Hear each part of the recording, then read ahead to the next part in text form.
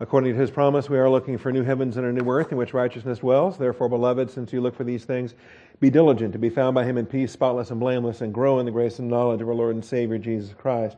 Our growth comes through the Scriptures. We're in Proverbs 13 this morning, looking at verses 12 through 19.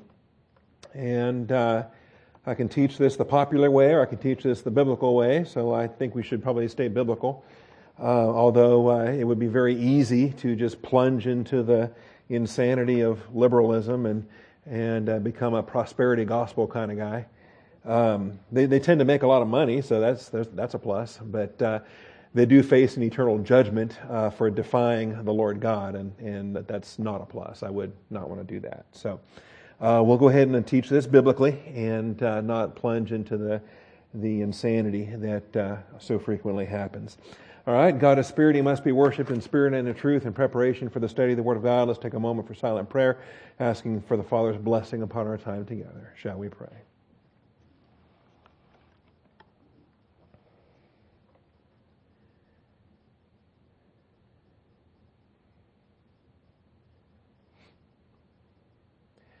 Mighty Father, we come before you this morning, thankful for your truth, thankful for your blessing, thankful, Father, for your grace, recognizing that apart from your grace, none of us would be here.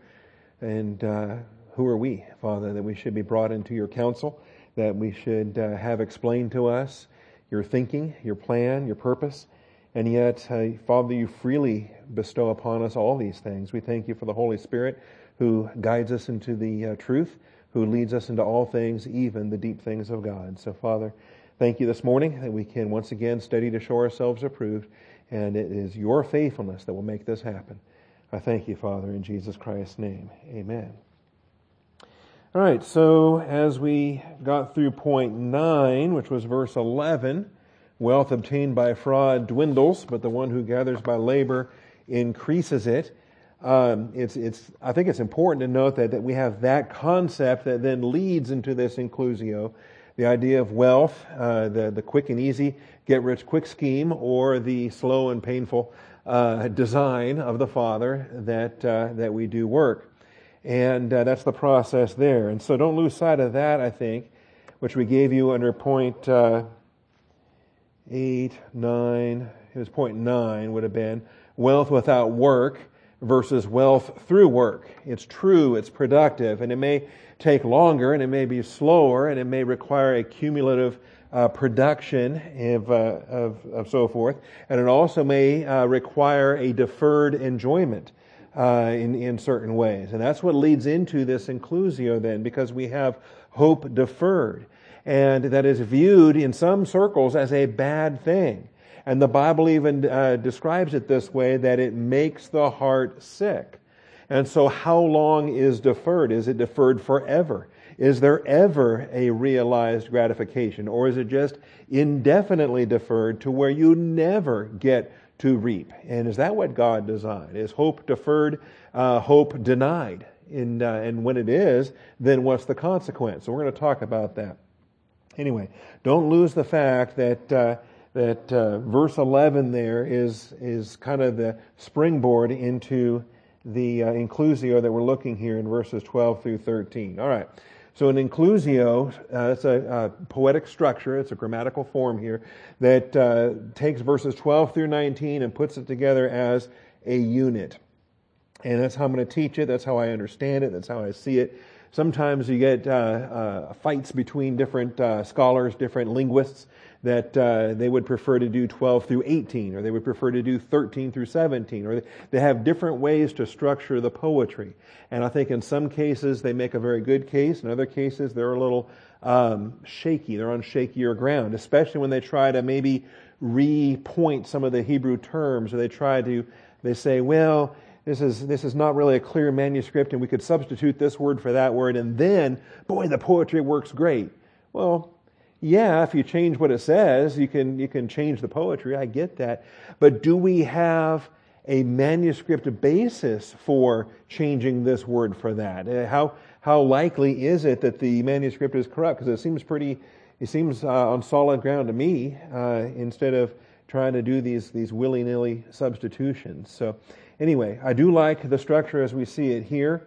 because I can see in verse 12 the hope deferred, and I can see along with the desire fulfilled. So there's poetry within verse 12, but then also down to verse 19, there's the desire realized.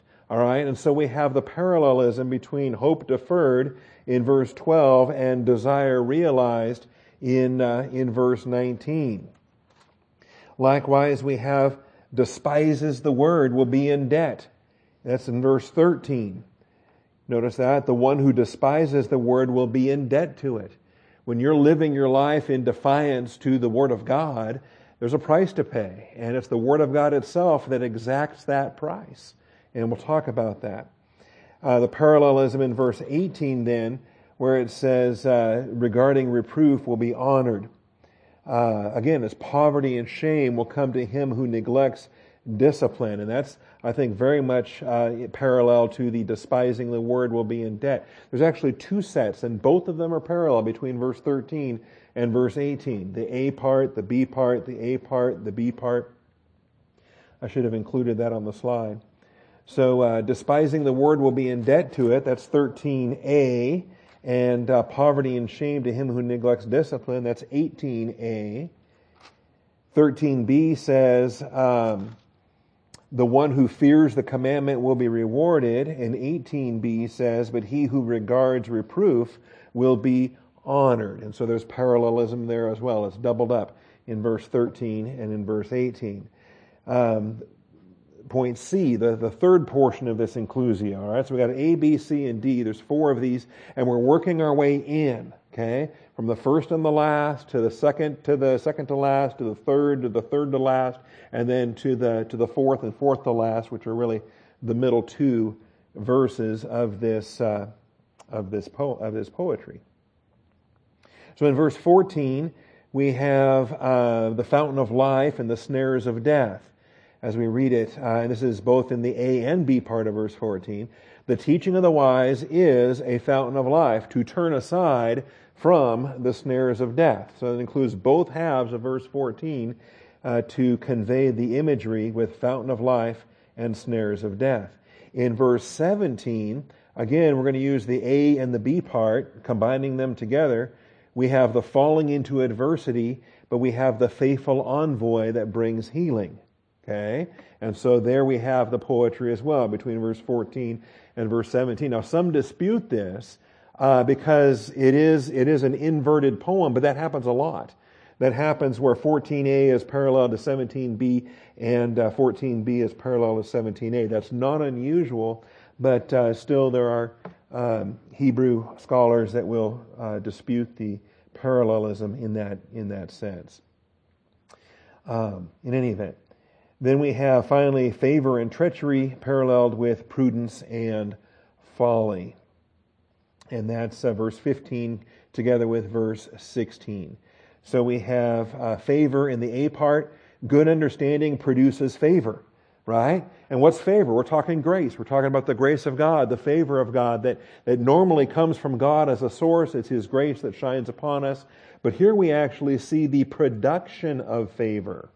Something that we engage in that becomes in itself an engine that derives or produces or generates a grace in that respect. Okay? So good understanding produces favor, but the way of the treacherous is hard. That's 15a and 15b. The parallel comes in verse 16. Every prudent man acts with knowledge, but a fool displays folly. So we have prudence and folly in verse 16. All right. So that's the poetry as I'm breaking it down, as I understand it, as I see it. There are others that will do different things with it, but that's how we're going to handle it in the following points. Now, back to verses 12 through 19 then, and what are we dealing with hope deferred? Hope deferred, making the heart sick, but the desire fulfilled is a tree of life. What does this mean? Does this mean if you don't get what you want, that's a bummer? If it's hope deferred, there's consequences for not getting your way. But if you get what you want, then you're happy. Okay? So is that what we're teaching? Okay? The problem is you can teach it that way, and people do. there are tragic misapplications, there we go, which arise from this passage when it is not bound to the whole counsel of God's Word. So we're going to take this passage as being true, but we're going to understand it in a context that takes several other passages as also being true. And so we have to reconcile them together. And we're not going to have a flawed understanding of a verse in isolation or in ignoring other contexts. All right? So we're not just going to take it at face value and say, all right, well, that's what it means absolutely in all circumstances. Because if all I do is just read verse 12 and verse 19 and say, well, God wants me to be happy. I want to get what I want to get. And if I get what I want to get, then I'll be happy. Is that what it's really saying? Because then we have to stop and ask ourselves, well, what if I want something carnal? What if I want something out of the will of God? Is God then honor bound to reward my lust, to reward my greed, to reward my carnality? Because, desire fulfilled is a tree of life. So God wants me to get what I want. He wants my desires fulfilled. Well, wait a minute. Likewise, in verse 19, desire realized is sweet to the soul. Okay? That right there, I think, gives us a clue. Because when you think about what's sweet, can you have too much sweet? Too much of what is sweet? What happens if that's all you have is sweet and you never have the sour? You never have other flavors. You never have other if all you eat is candy 7 days a week, all day, every day, what's your nutrition going to be like? If it's nothing but Snickers and Milky Way, breakfast, lunch, and dinner. All right? I like Snickers. Okay? But, there's other things besides Snickers. Okay? There's milkshakes. All right? But the point being, sweet. That ought to be a clue. That ought to be a clue. Desire realized is sweet to the soul. Well, we don't always get sweet. We don't always get desire realized. It's not all the time. It's not all day, every day. Sometimes we don't get what we want. And it's God's good pleasure to not give us. He gives, He takes away. Blessed be the name of the Lord. All right? And so we can't just take one passage or two passages in complete isolation and stand on that as if it's an absolute principle and ignore the rest of the Bible. That would then result in a tragic misapplication. So, I think we could take other passages as well for a contrast and for some concepts that will help us to maybe illustrate the Proverbs, such as Psalm 37. Psalm 37. And I think in any of these, not only getting them for contrast, but I think we're also getting a breadth of the whole counsel that will help us in different ways. And because each of these could also be abused, again, in isolation, ignoring other contexts and other passages. So Psalm 37,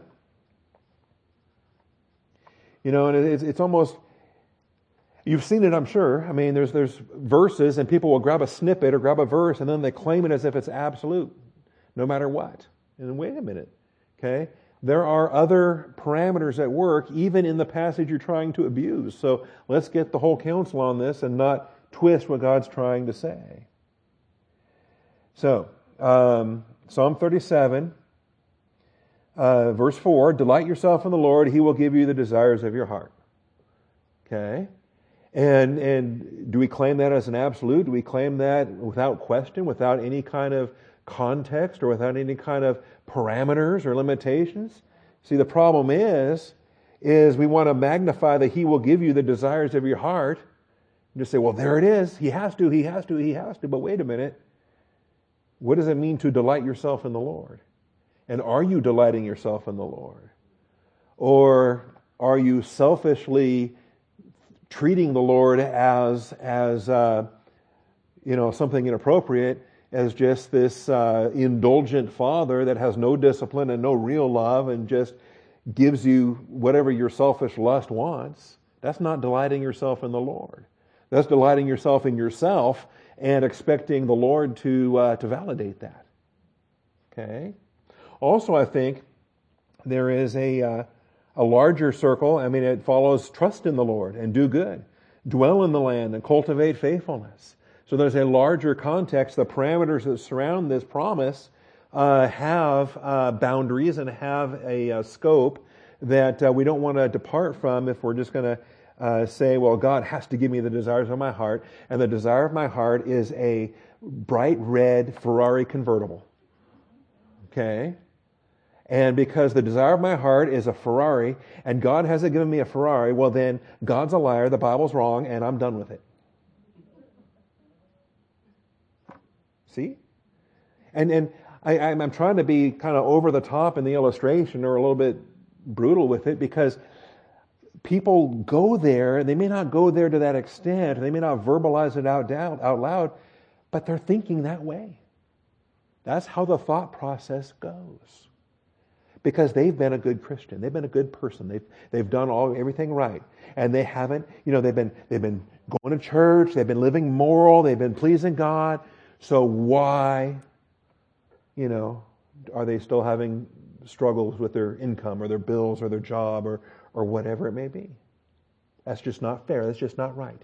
God's not giving me what I want, what I deserve. I'm a better Christian than this snake. Why does this guy get that? Why does this crummy believer get these great things? Because I'm better than him. I deserve it. All right. So, anyway, that's verse 4. But notice, it's also verse 5. Commit your way to the Lord. Trust also in Him. He will do it. When will He do it? How soon will He do it? In what way will He do it? And am I really committed to Him? Am I willing to make that commitment? The language of commitment is a long-term deal. Commitment is not instantaneous gratification. What kind of commitment is that? Trust in Him, He will do it.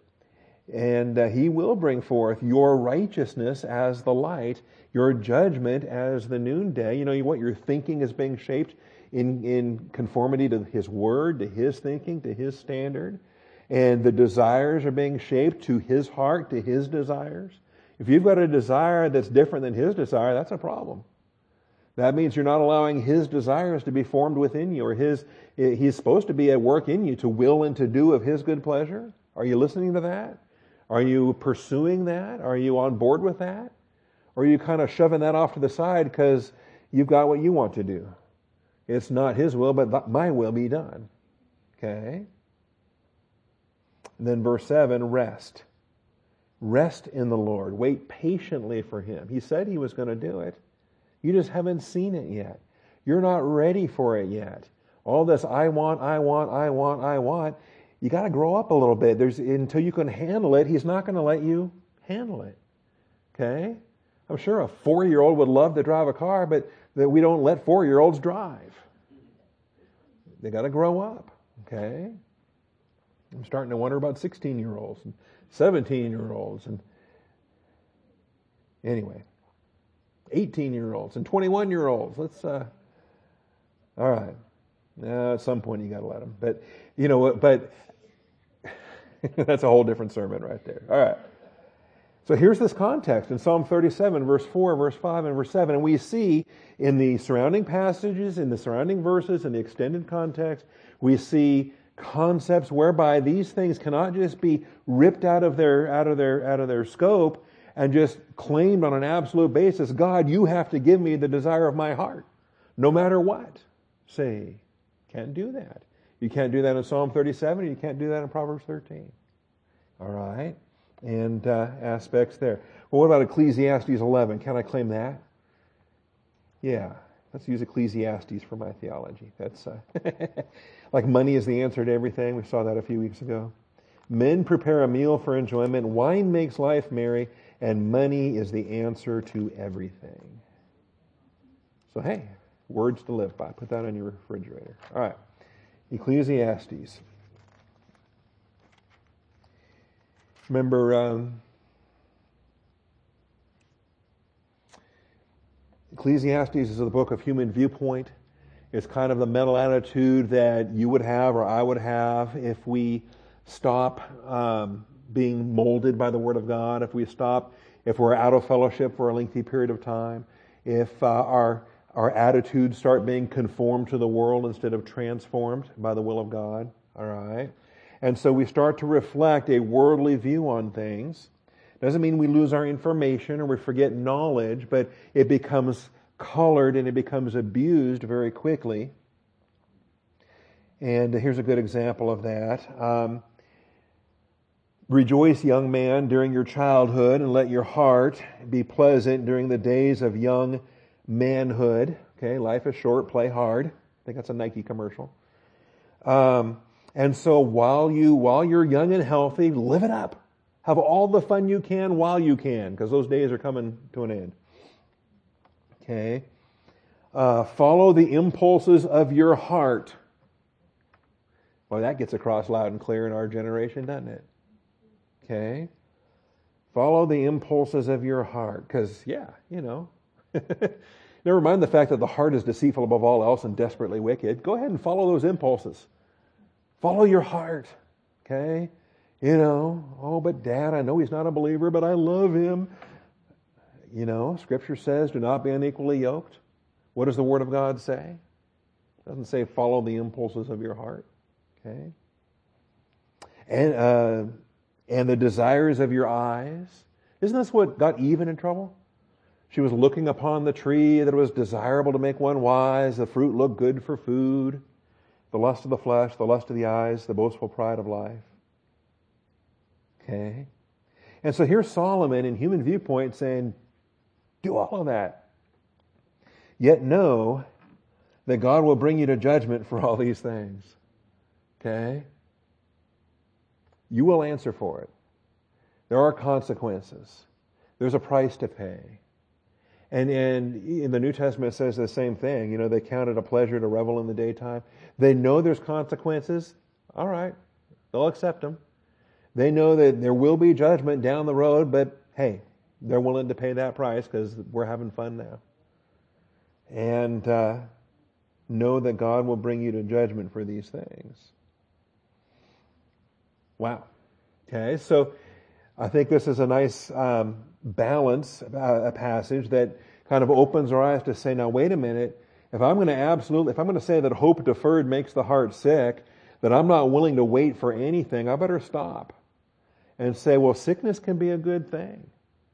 The hope is deferred. That's a good thing. My heart is sick. Yes, that's a good thing. But for the time being, I'm going to accept that sickness. I'm going to accept that weakness. Because when I'm weak, then I'm strong. I'm going to wait. I'm going to wait patiently, as Psalm 37 said, wait. And then when He chooses to provide, then I will praise Him for the sweetness. I will praise Him for the end to the sickness and the end to the anxious longing and all the rest. Okay? I think it's also curious to me. I'm going to get to Hebrews 11 here in a moment, but ask yourself this. If you don't see it yet, why don't you see it yet? Because faith can see it. So Proverbs, again, what are these verses we're illustrating? Hope deferred makes the heart sick. So you don't see it yet, but can you see it? By faith, can you see what's not yet seen? And desire fulfilled is a tree of life. Verse 19, desire realized is sweet to the soul. So if you don't see it yet, you can still see it by faith. You can still see it. We can operate like God operates, where He anticipates what He knows is coming. And so with Hebrews 11:1, we see this. Faith is the assurance of things hoped for. The conviction of things not seen, for by it the men of old gained approval. Okay? So what's the answer to hope deferred makes the heart sick? Walk by faith. Okay?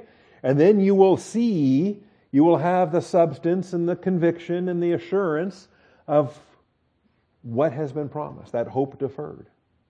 Okay? That's the answer. The answer is not just to selfishly demand it now. The answer is to walk by faith, look by faith, see what you don't yet see with your eyes, but know that your Father is providing. Trust for Him to do this. Okay? And I think that's a blessing. All right. Then verse 13 and 18 now. Let's look at our next tandem. We're not going to abuse this either.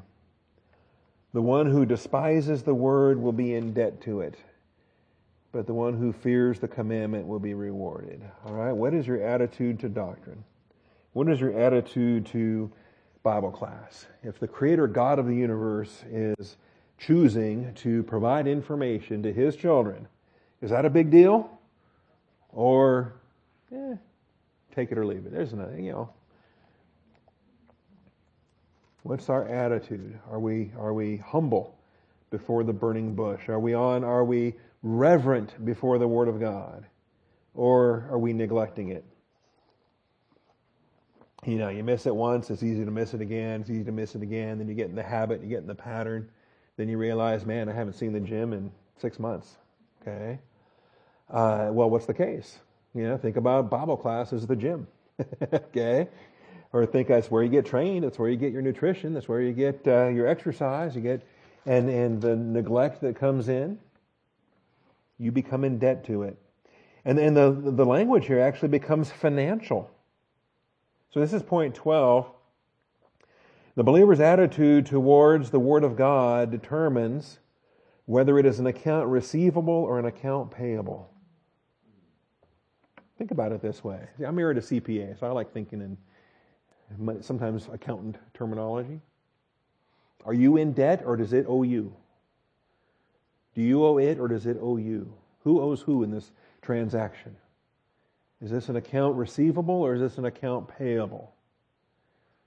Do you color it black or do you color it red when you're laying out your ledger here on your assets and your liabilities? Okay. And to me it's interesting. The one who despises the word will be in debt to it. So just imagine somebody that you owe something, whatever it might be, and the longer, it doesn't even have to be anybody brutal, it doesn't have to be a loan shark or anything. It could be, just a friend, okay? It could be somebody pleasant. You're not really facing broken kneecaps or anything that rough, but, nevertheless, as long as it hangs out there, the longer that it hangs out there, does it get any better? Okay? Yeah, it gets worse. Okay? And if it's an official, a bank or a legal thing, then you're accumulating interest. There's going to be penalties for late payment. There's other consequences the longer that it goes. So you're in debt. Okay? In other words, that there is a just claim, and that just claim is going a certain direction. Right? And that's the nature of any financial transaction. So there is a just claim. The cash flow is either outgoing or incoming. And that's the proverb here is using the financial language to describe this. In despising the word of God, you will be in debt to it. There is a just claim over you. So whatever that case may be, okay, and whatever the product was, and you wanted it now, you didn't want to save up for it, you didn't pay for it, and so you just put it on credit and you walked out with it, so now you have it up front. But now there's a just claim, and there is a credit card or a store or a person or somebody has a just claim over you that says, okay, pal, you wanted that, and you wanted that today. I was happy to give it to you today, but show me the money. Okay, you have to pay me now, and you're going to pay more over the long term than you would have paid otherwise, and that's the cost of impatience. Okay, that's the value of convenience, and so because you want it now, you're going to pay more. All right. So how are you in debt to the Word of God? You ever think about that? When you've neglected the Word of God, you're in debt to the very Word you neglected. God holds you accountable. To whom much is given shall much be required. And of him that they've given more, they will expect all the more. And so think about the ways you're in debt to the doctrine, to the content, to the principles and the promises and the aspects. And so when the Holy Spirit is communicating truth, he that has an ear, let him hear what the Spirit says to the churches. And when Jesus Christ expects his flock to grow and to learn and so forth, and you decided there were other priorities and didn't listen, well, guess what? You're in debt to it. That very thing is, he gave it to you because you're going to be tested in it. There's going to be an application. You're not equipped to deal with the testing. You're equipped to deal with the application. But you're in debt to it. There is a just claim over you. The just claim is you need to live what he has entrusted you to live. And that becomes the aspect there. So do you fear the commandment and regard the reproof? Well, wow. Now you're in the money. Okay? Now the cash flows come in your direction. When you fear the Word of God, when you're living the Word of God, you're regarding that reproof, how profitable is that to you? Okay? The one who fears the commandment will be rewarded.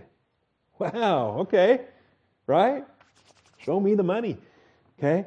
The reward, okay, the value, the benefit that's coming your direction is eternal. I mean, it's beyond what we could ask or think. There is a reward for fearing, for being reverent before the Word of God.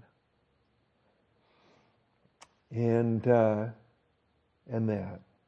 Same thing with the honor in verse 18. Poverty and shame will come to him who neglects discipline. Poverty and shame.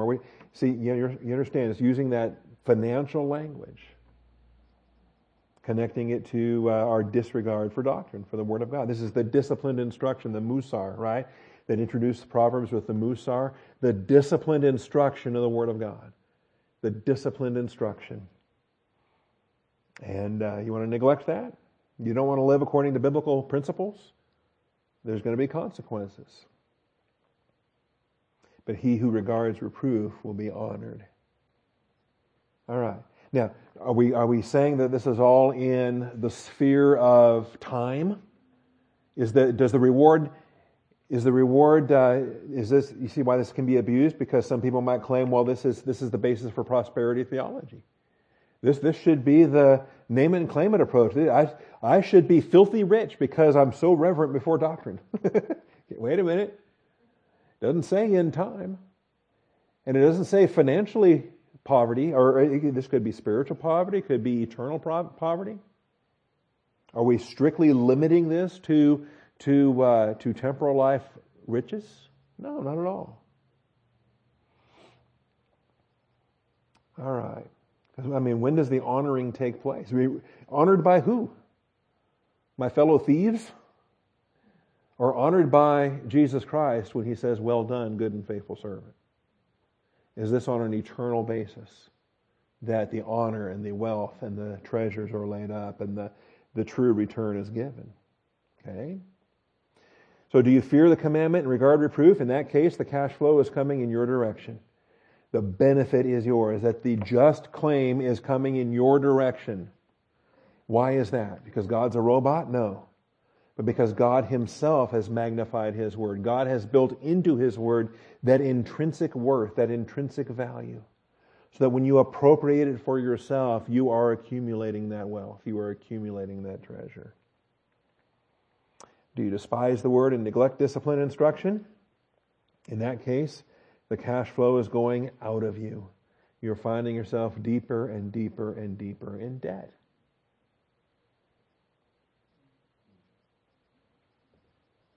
Okay, things to think about. The next tandem. The Word of God is our provision for phase 2 salvation, particularly when lived out with a community of faith.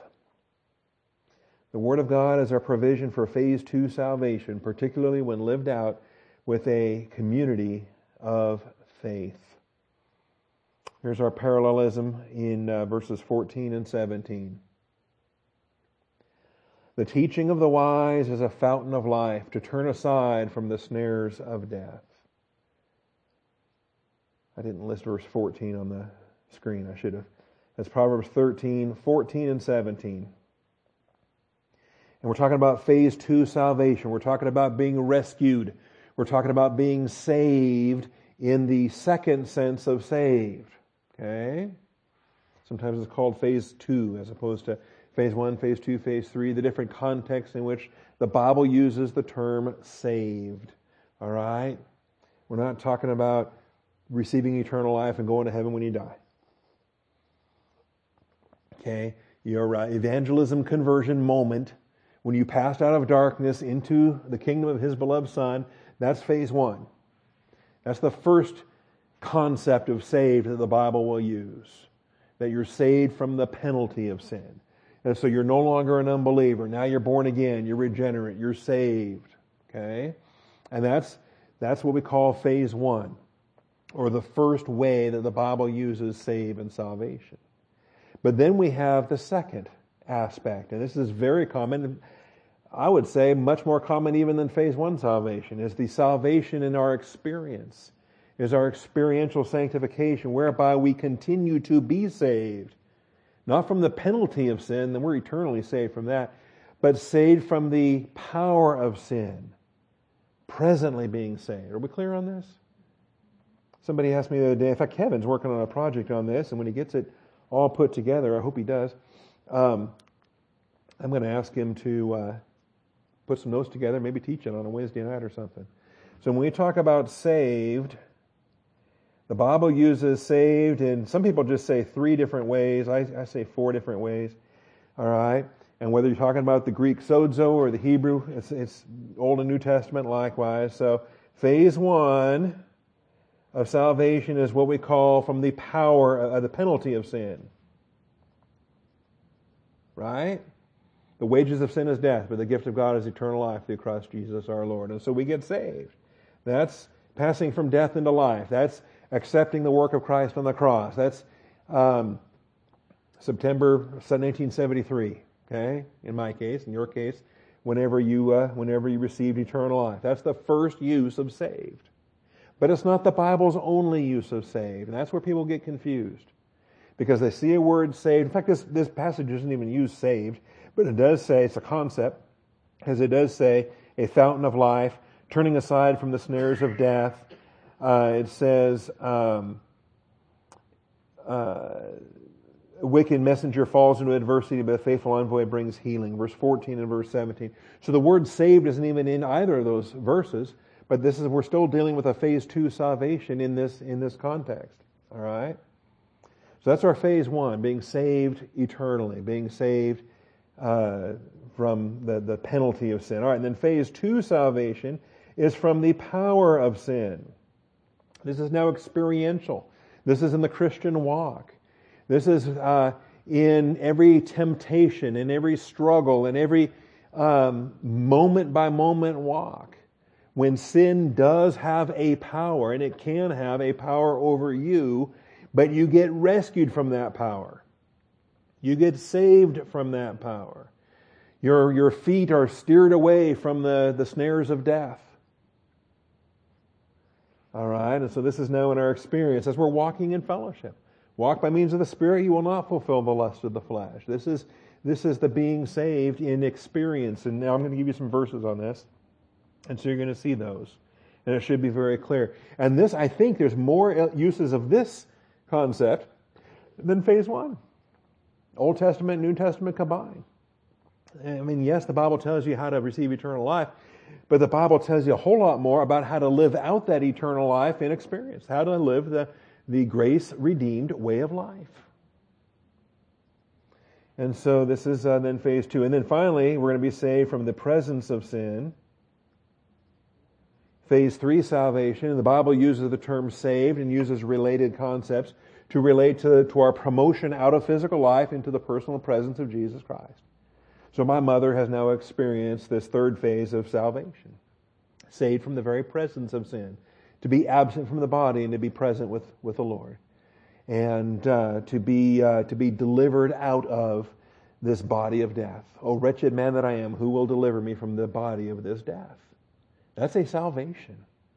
Okay? And yes, there's human sorrow that goes with that. We've illustrated, we've had examples. Okay? And Mike's an example of that. Mike Snyder, he's gone through this salvation. And yes, the human sadness is there. But the spiritual joy is also there because he is saved eternally, ultimately, from the presence of sin, from the presence of death, from the presence of sickness, from cancer, from all this other garbage. And so these are the aspects there. And then the fourth one, not everyone uses this, there's an aspect of a rescue from harm or danger.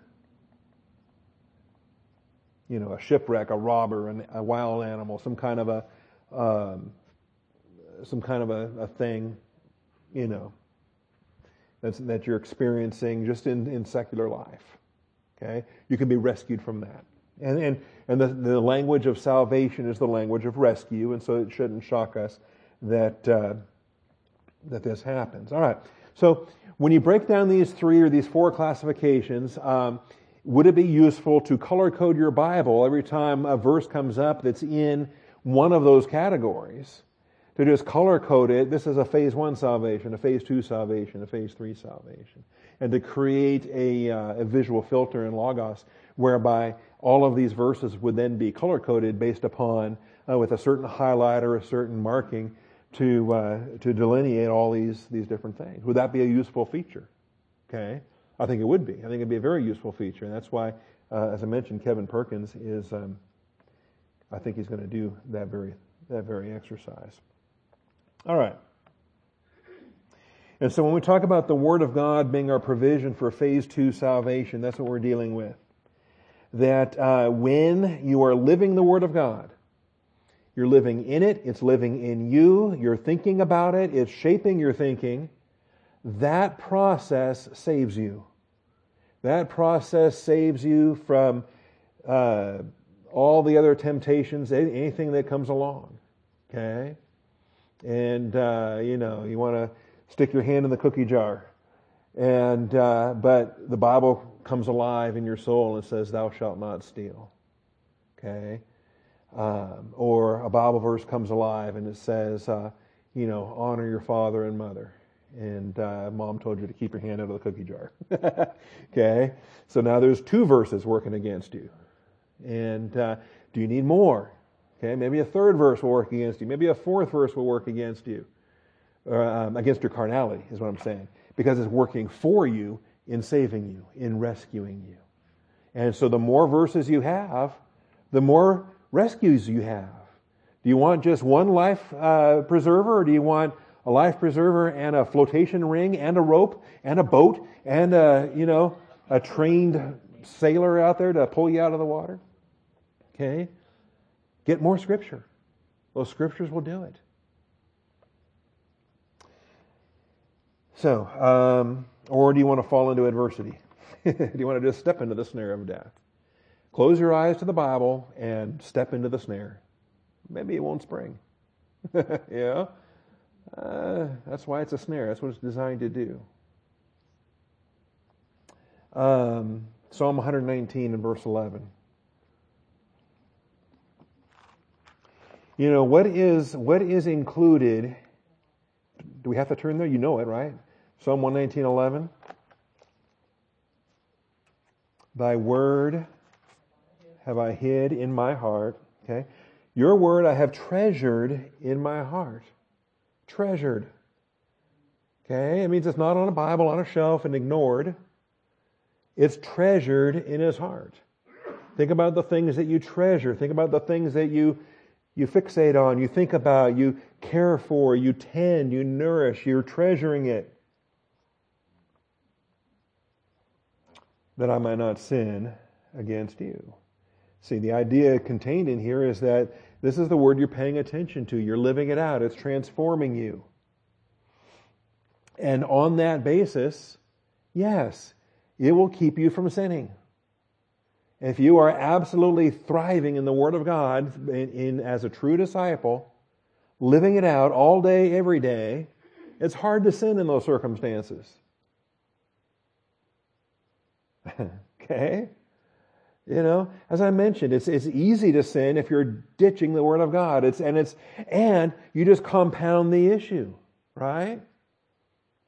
I was a little bit blunt maybe on Sunday, but if, Sunday morning and you're waking up with whatever floozy you took home Saturday night, okay, because you were at the club and whatever and partying and she was cute and you were drunk and hey, it was fun and whatever, and so now you're got this one night stand going, and then you wake up Sunday morning next to whoever, okay.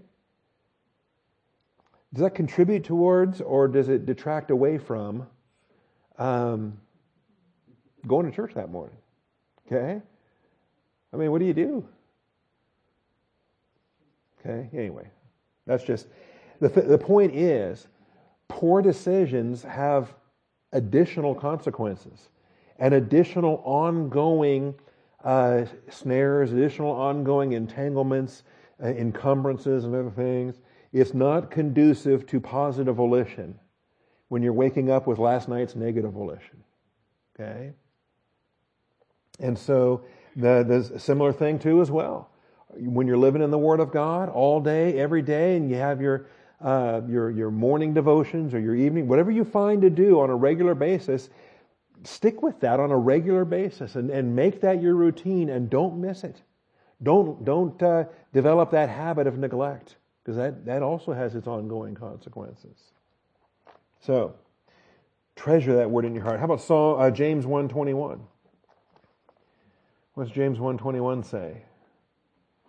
With humility, receive the word of God implanted. All right, but notice, therefore, putting aside all filthiness. Not most, not some. Okay, don't try to have it both ways. Putting aside all filthiness and all that remains of wickedness, in humility. You realize what goes into this? You're a disciple of the Word of God. You can't serve two masters. You can't be defiled and keep living this life of filthiness, and then also, on top of that, bring in some academic information and think that's going to help. Learn some facts about the Bible. Okay? Knowledge puffs up, but love edifies. If you're trying to live this carnal life, and then also kind of, mix in a little bit of Bible information to go with it, is that going to help? All right. No, putting aside all filthiness and all that remains of wickedness, in humility, receive the word, and I love the concept of receive the word implanted. Implanted. How deep does it have to get to be implanted? Okay?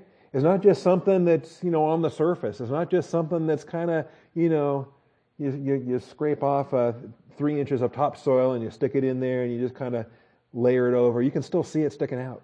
Okay? How deep does it have to get? It's got to get deep, implanted.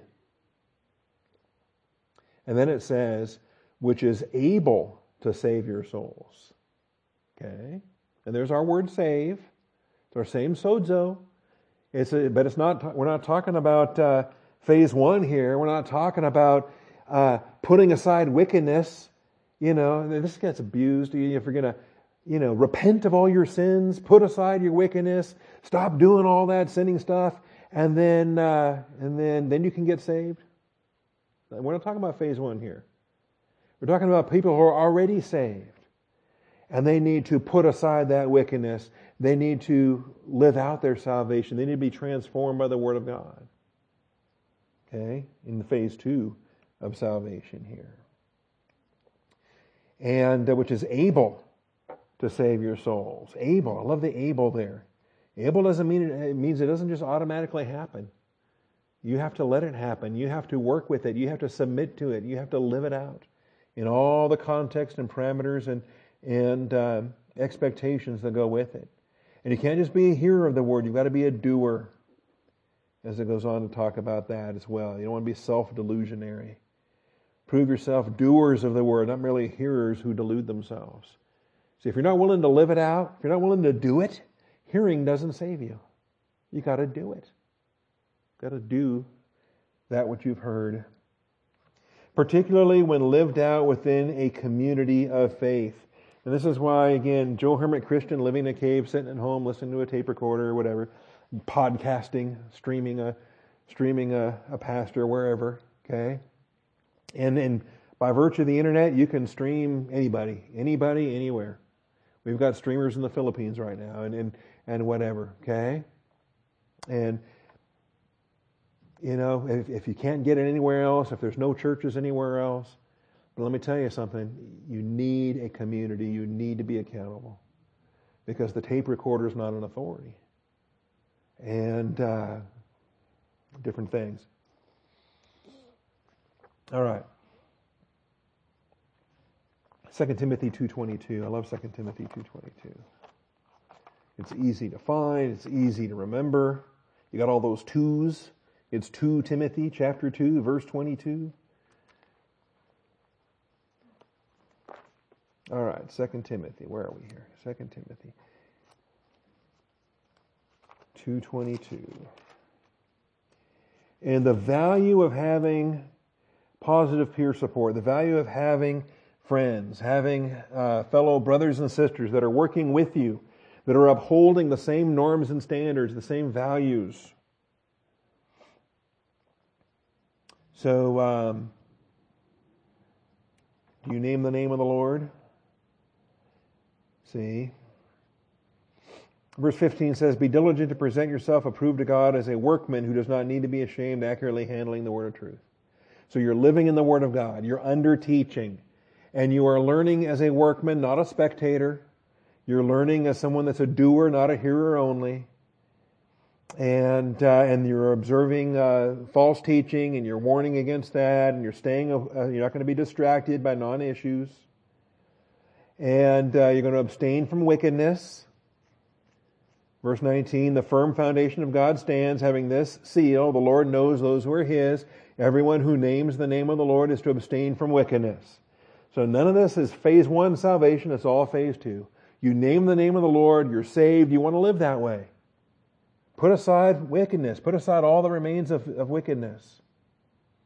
And then in a large house, there's not only gold and silver vessels, but also vessels of wood and earthenware, some to honor, some to dishonor. Therefore, if anyone cleanses himself from these things, he will be a vessel for honor, sanctified, useful to the master, prepared for every good work. That's why we use rebound. That's why we confess our sins. That's why we 1 John 1:9. If you don't cleanse yourself, what are you? You're a vessel for dishonor. You're not sanctified. You're unsanctified. You're useless to the master. And you are unprepared for anything in the will of God. As a carnal believer, God will never use you. Okay? Then it goes on to say, now flee from youthful lust and pursue righteousness, faith, love, and peace. I love the fact that the positive pursuit is 4 times emphasized as the fleeing. There's only one object of the verb for flee. There's 4 objects of the verb for pursue. Just grammatically. 2 verbs, and the first verb has 1 object, and the second verb has 4 objects. Okay? And we're not saying that lust is the only thing you have to flee from. I'm not saying that. Tons of stuff you should flee from. But just as a ratio, as this verse presents it, how much time do we spend avoiding sins, and how much time do we spend pursuing righteousness? Okay? How fruitful is it to just sit around all day, don't do drugs, don't do drugs, don't do drugs. Okay? Or if whatever is right, whatever is true, whatever is pure, whatever is honorable, let your mind dwell on these things. Are we pursuing righteousness? Am I fixing my eyes on Jesus? Am I thinking about the goodness of the Word of God? Okay? And as I'm spending 4 times the amount of the effort and time and energy and everything, and then it just dawns on me, wow, I haven't thought about this other thing in days now, weeks, months. That hadn't even crossed my mind. Okay? Because I think that's the better way of approaching it. In a lot of ways, if all you're doing is sitting there 24 hours a day, don't do this, don't do this, don't do this, well, then you're thinking about it 24 hours a day. Okay? So quit thinking about it. And then it goes on to say, so pursue righteousness, faith, love, and peace. And then it says, all by your lonesome? Come on, John Wayne Christian, you can handle this. No, it says, with those who call on the Lord from a pure heart. So we have associates, we have friends, we have brothers and sisters in Christ. We have a pastor, we have deacons, we've got prayer partners, we have our church family. Back in Proverbs, the terms were, what were the terms? The teaching of the wise. Okay? So you have wise brothers and sisters, older brothers and sisters. Or you have the faithful envoy. The faithful envoy. Isn't that great? You know, and he maybe didn't even know he was a faithful envoy, but he was the right person at the right time with the right encouragement. That's a faithful envoy. So if you're living it out within a community of faith, the Word of God is our provision for phase 2 salvation. Now, then we get into the production. What we learn or fail to learn produces abundant favor, which would be grace, or abundant folly. And we find the productive emphasis in verses 15 and 16. What we learn produces abundant grace, abundant favor. What we fail to learn produces abundant folly. And it's interesting, the longer you spend in the Word of God, the greater grace that gets produced. And the longer you spend neglecting the Word of God, the bigger fool you end up being. Because you are producing folly. And some brothers and sisters are manufacturing folly on an industrial scale. They've been in production for a long, long time. Developing it to an art form. Inventors of every form of evil. Okay? Good understanding produces favor. It's a production. Think of it as a byproduct. Think about how much more gracious you become. Now, we're not talking about the grace of God that He extends to you, that He pours through you, that you're a conduit. Difference between being a conduit and a source. I believe we're both. And I can find scriptures that can speak to either one. Both are absolute, both are principles from the Word of God. We will be conduits of the grace of God that come from God as a source, but we also can be a source of grace and should be a source of grace, a source of favor with our good understanding. The more we know about the Word of God, the more gracious we're going to be. And when I see a believer that's not very gracious, that's a clue that they don't have a good understanding of the Word of God. It's a clue that they've got a flawed understanding of the Word of God. Their legalism, their lack of graciousness, their lack of grace is a pretty good indicator that their understanding is impaired in one respect or another. Because with a good understanding, they would have a favor production. But the way of the treacherous is hard. You're just making it harder for yourself. It doesn't have to be that hard. How hard is it? Well, you're making it worse, aren't you? Right? Another John Wayne quote. Life is hard. And it's even harder when you're stupid and make poor decisions. Okay? And that's true. I love that quote. Verse 16, every prudent man acts with knowledge, but a fool displays folly. And he just throws it out there on display. He doesn't even know it's folly. He thinks it's great. Hey, look at this. Here, hold my beer, watch this. Okay? And they don't know that they're displaying their own folly. Oblivious to the fact that they are the poster child for not living the Word of God. All right, well, there we have it. Okay. Father, thank you for this time. Where does the time go? It just flies by, Father, but I thank you for Proverbs.